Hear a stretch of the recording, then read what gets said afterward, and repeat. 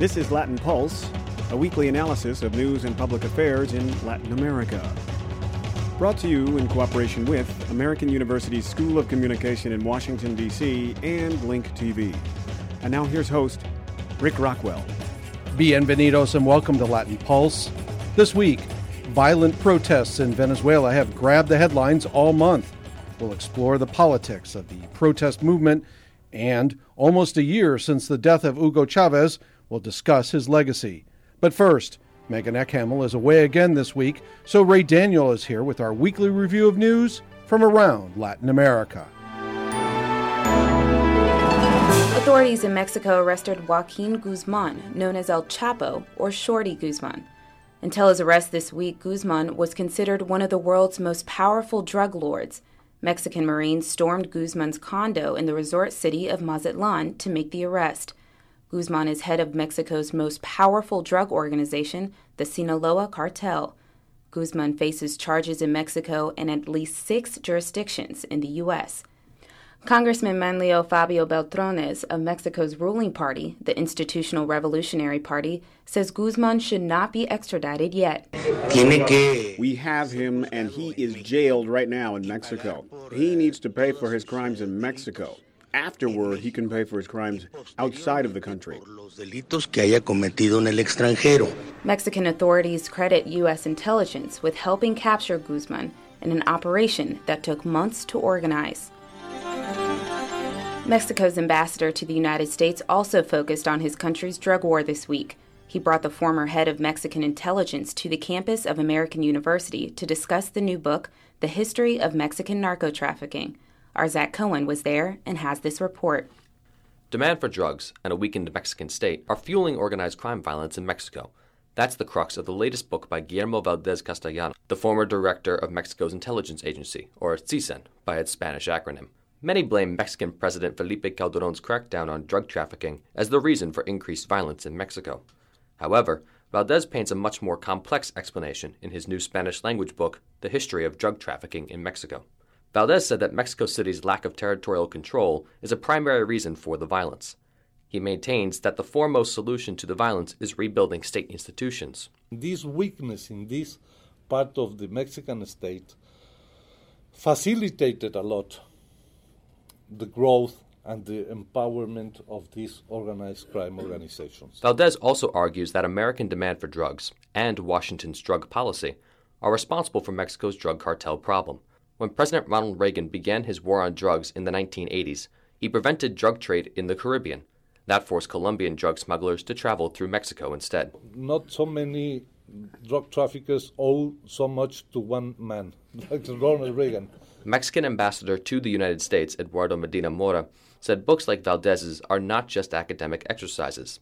He said they have real policy implications. If you don't have the right definition of the problem and the right understanding of the problem, then you shape the wrong policies. Human Rights Watch estimates more than 60,000 people have died during the Mexican drug war of the past 7 years. Other human rights organizations say the total could be at least 100,000.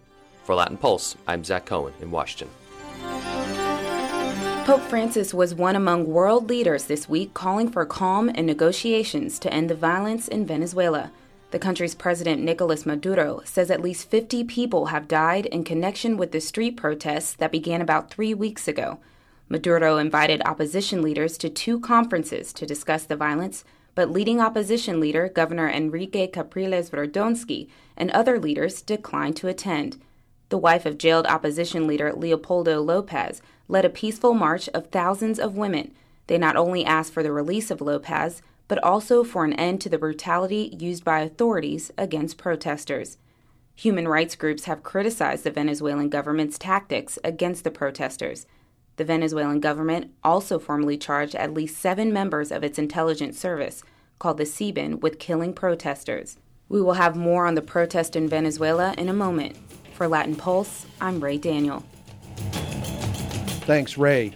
This week, the violent protests in Venezuela have grabbed our attention, like much of the global media. The protests have revealed splits in the opposition, led by Governor Enrique Capriles Verdonsky. Now, many in the student movement and opposition look to former Mayor Leopoldo Lopez for inspiration. Venezuelan authorities are holding Lopez in a military jail, and he's accused of plotting violent conspiracy and arson because of his role in organizing anti-government marches. Recently, we visited with David Smildy of the University of Georgia about conditions in Venezuela. Smildy is also with the Washington Office on Latin America, WOLA. He edits that organization's blog about Venezuela. We visited with him in WOLA's offices in Washington, D.C., and you may hear some of the city's traffic in the background during our conversation. So they came up with this movement called La Salida, which in Spanish, basically means both the exit and the solution. And so the idea was to go out in the street, and they sort of tapped into student movement that was also, there was considerable discontent with the situation. And the first protests 3 weeks ago were small. However, the National Guard and also some armed collectives, repressed these protests. There was violence, and there were a number of students that were jailed. And that's what really brought the students out on February 12. A considerable protest, 10,000 or so students. And of course, that day there were more violence, and 3 people were killed. And that's what's really motored these protests since then. Every single day since then. It seemed to be dying out now, but this has basically been middle-class students from Venezuela's autonomous public universities and private universities. The messages have been very much middle-class tradition. The messages of the traditional middle-class base of the opposition that focus on issues of liberty. Freedom of expression, freedom of protest, economic liberties. These issues, there are very, very little effort to sort of broaden the message, to talk about inequality, to talk about poverty, etc., things that might bring in the popular classes. So it's really been protests of the traditional opposition base. Now, that said, I don't think that these protests should be dismissed that easily, because it's true the situation is difficult, and there is very broad discontent with the government, not just among these protesters, but across society. And it's the students in Venezuela that traditionally, are the most mobilized sector, and they're sort of the leading edge of public discontent. So, these protests, I think, should be a real call to the government and a real call to pro-government sectors that, there are some really serious issues that have to be addressed. And if they don't, we're probably going to be doing this again in the coming weeks and months, and the protests could, if things get a lot worse, well, the opposition doesn't need to change its message. And things, their coalition could broaden just because there's more opposition to the government. Let's talk about some of those free speech issues. Government has been accused of shutting down the internet in some provinces, shutting off Twitter, social media, and other ways that the opposition has been able to protest and communicate. Doesn't that talk about the quality of democracy in Venezuela right now? I think to me, of course, the violence that has happened is disturbing, but really the most disturbing thing that has happened in these past weeks is that we've seen, the sort of new media environment in Venezuela.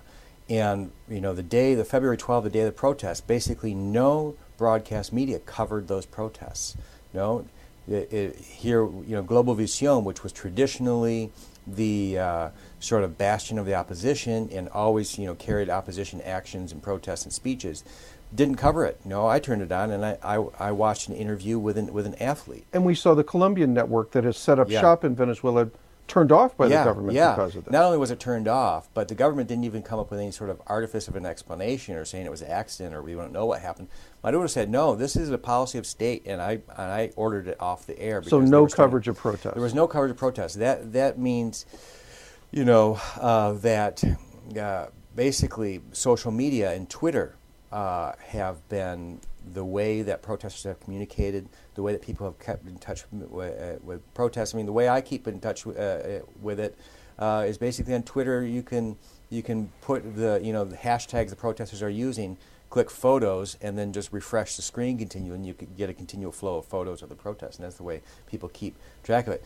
Now, there have been reports, in fact, Bloomberg talked to people at Twitter who said that images were being blocked in Venezuela. That absolutely could be the case. I should say, however, that I was there during the whole time, And in fact, my internet connection is through the state telephone company, and I had Twitter images the whole time. But print media is pretty much alive and well. There's a lot of opposition, criticism through print media. I think if you look at broadcast media, for example, Leopoldo Lopez's speech when he was arrested, most of it was carried by Globovisión. They cut off at the beginning. You would think they would cover it from beginning to end, but they did cover most of it. Capriles' speech last Sunday was covered by Globovisión and Venevisión, so it's not like it's a complete media silence. It's a media environment in which it's clear that the government has the upper hand now. And it's quite different media environment than any time in the past. I mean, now, in broadcast media, there's clearly self-censorship and censorship going on. Let's talk about Enrique Capriles. He is the governor of one of the Venezuelan states and ran unsuccessfully twice in the past year or so for president. He has been invited to twice this week to peace conferences that the government wants to hold. WOLA has actually said both sides should be talking. Isn't this also a failure for the opposition to try to ameliorate this violent protests that have been going on this month? Yeah, I think the opposition is in a tough spot with this because, I think, in fact, we made a call for dialogue earlier this week, or at the end of last week, and that's the key. I think the real problem, what's happened in Venezuela, is that spaces for democratic negotiation and dialogue have been reduced, and that's why you end up getting these protests in the street, because that's the only space that people can really have their say and generate response by the government. In the next week, we're not only going to say the beginning of Lent, which is a celebratory time right before Lent, but also the anniversary of Hugo Chavez's death. Are those events going to have an impact on this protest movement? Are we going to see the celebration and memorialization of Chavez exacerbate these problems or settle them out? Well, I think what seems like it's already happening is that this is going to lead these protests to peter out. I mean, I think already in the past couple of days they've really diminished. Today I didn't find anything about protests. And now one of the things that Maduro did is he added 2 days to the front end of these festivals. And so he expediently did that, so added 2 days to the Carnaval, which is one of the biggest festivals or holidays of the year, and especially attractive to young people. It's very much a party holiday. Then the day after Carnival is going to be the anniversary of Chavez's death, which is going to certainly lead to a number of government commemorations and acts. So there's basically a week. The next week is not going to be daily life. Nevertheless, I think the base issues at play are still there. This issue of the repression of protests is not resolved. The government has been pushing forward some investigations. Hopefully those come to a resolution and lead to some transparent public documentation of what it was that happened. The basic issues of the economy, freedom of expression, all those are still there, those sources of discontent. Discontent doesn't necessarily lead to protests, but it's kind of like providing the timber, providing the combustible material that any kind of spark could lead to protests. So you could end up with a sort of Thailand type situation in which you have these recurring protests. This year, there's serious issues with the economy, and if they're not resolved, things could get worse this year. So we could be doing this again in the coming weeks and months. We could be talking about these protests again. What haven't we discussed that you think is important? Basically, we're at almost at the 1 year anniversary of Chavez's passing. Chavez left Maduro with a huge task, and that is he left him with a government, a governing coalition that was highly centralized around his figure. It was a coalition, a complex coalition of military people, of nationalists, of progressives, and of radicals, and of poor popular sectors. It's a coalition that perhaps only Chavez could really keep together. And he also led an economy that was really running on a lot of borrowed dollars and running a huge deficit. He left a very serious crime problem. And it's been a very large, a big task for Maduro. I think, in political terms, he's kept the coalition together better than many of us thought he would. All the rumors of, Maduro having tenuous hold on power are not quite accurate in the sense that he has a lot of legitimacy within the coalition because he was designated by Chavez. So that really prevents anybody else like Diosdado Cabello making a play for power. However, he has a very tenuous sort of authority within the coalition. Doesn't have a real decisive power within the coalition, and that's what's really kept this from, kept needed economic reforms from occurring. It shouldn't be rocket science to really keep, an oil economy going at a time of high oil prices. But within the there's very different views within the government about what has to happen economically, and Maduro doesn't really have the authority to really say, okay, these people win and then let everybody else fall in line. He doesn't have that authority like Chavez did. And so that's led to real deadlock in economic policy that has led to really serious distortions in the economy. I think, in terms of citizen security, Maduro, one of the things he's done is, he's basically taken Chavez's civilian citizen security reform and basically put retired or active military officers in charge of that from top to bottom. That concludes our interview at the offices of the Washington Office on Latin America, WOLA, with David Smildy, editor of WOLA's blog on Venezuela and a professor at the University of Georgia. Coming up, more on the protests, Chavez, and Venezuela. Stay with us. This planet we call Earth, abundant with new food, new cures, new life. An amazing place. Please don't let it vanish without a trace. Call for your free World Wildlife Fund Action Kit with 10 simple things you can do to help leave our children a living planet. Call 1-800-CALL-WWF. Welcome back to Latin Pulse. Earlier this month, we visited with Julia Buxton via Skype between D.C. and where she was traveling in Sheffield in the United Kingdom. Buxton is the author of The Failure of Political Reform in Venezuela, and she is with Central European University in Budapest, Hungary. At the time, the Venezuelan protests were just starting. She gave us her impressions of those and her thoughts about the legacy of Hugo Chavez, almost a year after his death. And obviously in the build-up to these protests, ostensibly by the student movement, we have seen, many of these, the return to the kinds of claims and allegations that Venezuela is a dictatorship. But problematically, we're seeing elements of the Venezuelan opposition move back to a strategy of trying to remove the government by force. I think this is a deeply, deeply unfortunate development. I think Enrique Capriles had begun to steer the anti-government movement towards a credible and constitutional path. But the events of yesterday really demonstrated that there is this profound impatience and frustration in Venezuela with the democratic process and with constitutional options. So I think what we saw yesterday, the upheaval, the violence, was profoundly regrettable.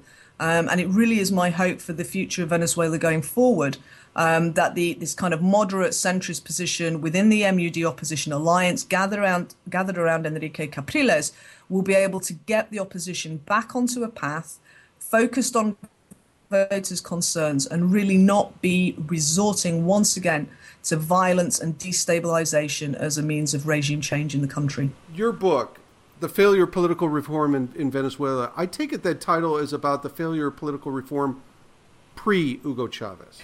Venezuela was a landmark political system, and it stood out in the Cold War period as a model of democracy. But it was a model of liberal democracy, and it was a very limited democracy, which was really sustained by the oil revenues which were generated by Venezuela's oil economy.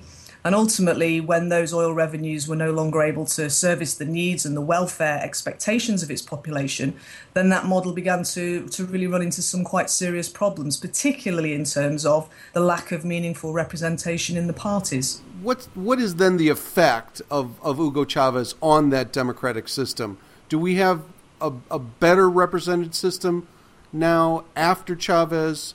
or are there still challenges to democracy in Venezuela? Well, I think by the 1990s, when we have the emergence of Hugo Chavez through a military coup attempt at the beginning of that decade, the Venezuelan liberal democratic model was really in very serious danger. I think the extent to which it could be called a democracy was open to question by that time, because we had such massive abstention in its election processes, huge alienation. We'd had the immense Caracazo riots of 1989. So its qualification, as I said, as a democratic system, I think was certainly open to contestation. With Hugo Chavez and his election, what we have is the beginnings of reincorporating really excluded sectors of Venezuelan society into a political system that was seen as predominantly white, elitist, and exclusionary. So I do think Chavez did bring a profound democratization of a political system that had begun to seriously fail its population by the 1980s and 1990s.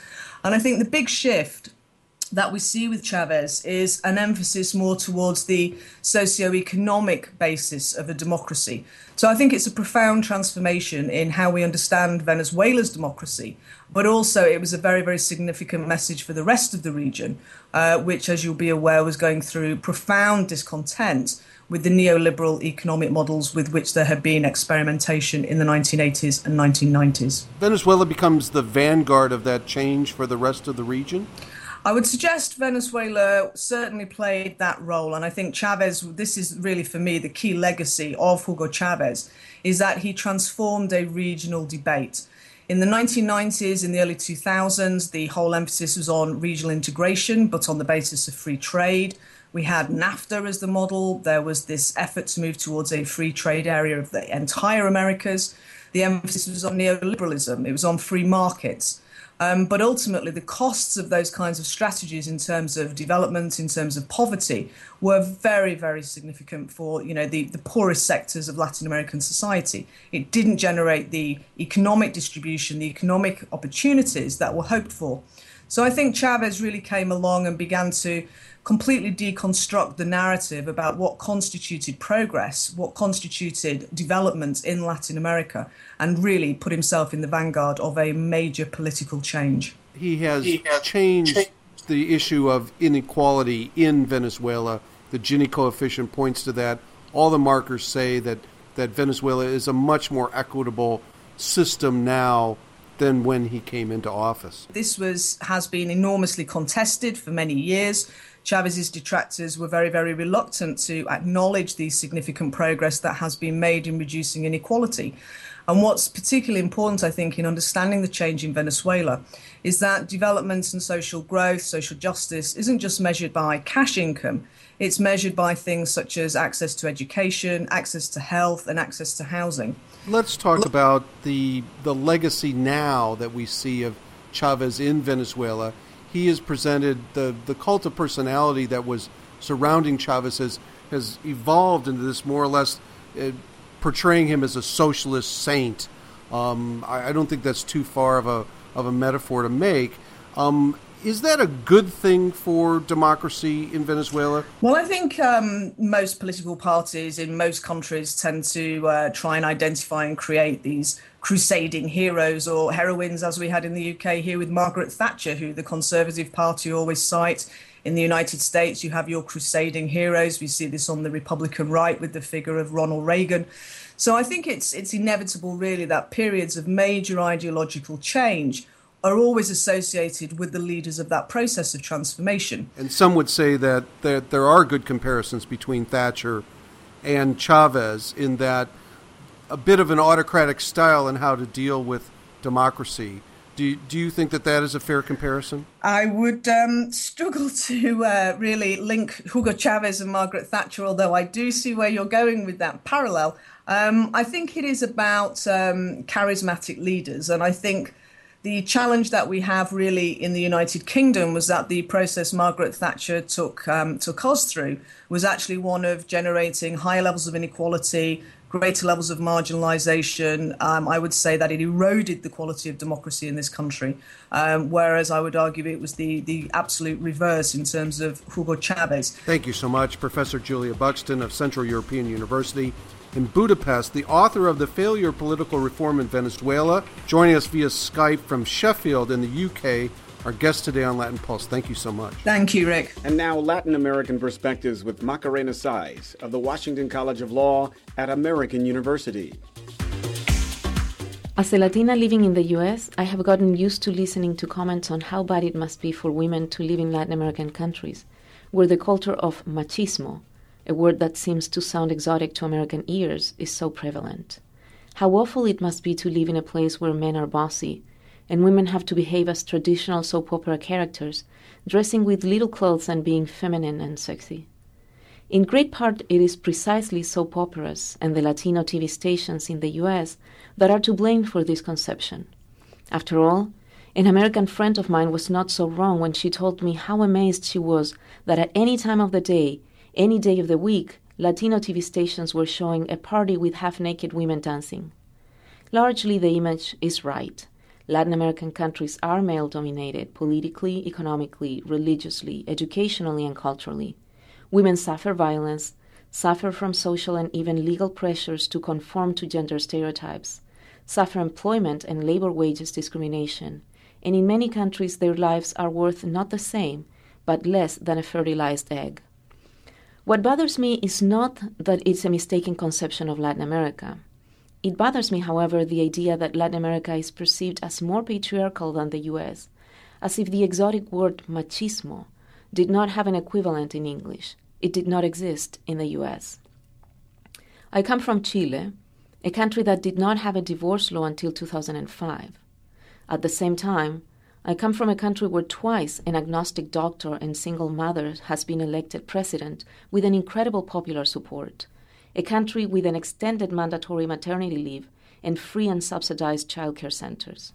In the U.S., a single mother does not stand a chance as a presidential candidate, and middle-class mothers must make an economic calculation to see if it's worth working outside of the home. Forget about working for the pleasure of doing something you like. When you have 2 children and daycare may cost $1,000 per child, you better earn a lot of money. Similar to Latin America, men in the U.S. earn around 25% more than women performing the same job. With those numbers, it is obvious that mothers will stay home while fathers will bring the paycheck. In the U.S., women suffer violence and discrimination and have to conform to gender stereotypes too. American TV stations may be more diversified than Latino stations, showing female doctors, police officers, attorneys, and scientists. At the end, however, TV female characters also end up being normalized. Even the toughest female character will wait for the marriage proposal she dreams about, or will become a caring mother, or will keep being a tough woman, as long as she is a very sexy one. Unfortunately, Latin American countries are not the only male-dominated cultures. It is important to understand that the U.S., and most places around the world, are also part of the same culture of machismo. The opinions expressed by Macarena Saiz are her own and are not the official opinions of this program. Also now, a content disclaimer. During the fall of 2013, I conducted a speaking tour in Venezuela on free speech issues.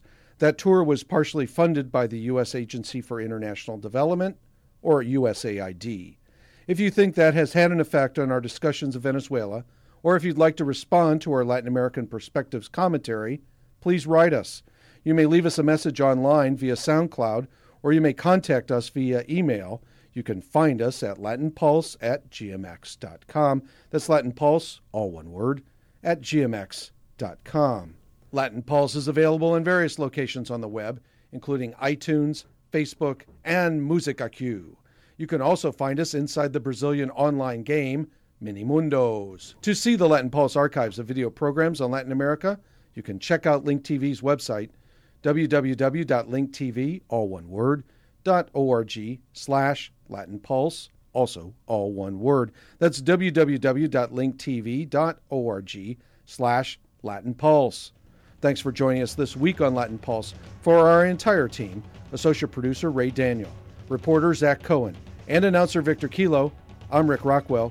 Escúchenos otra vez. Gracias por su tiempo. Latin Pulse is produced in Washington, D.C. at American University School of Communication and with the support of Link TV. Theme music provided by Link TV and additional music by Canary Productions and Bath Time Music Publishing. This program is copyright 2014, Las Rocas Productions.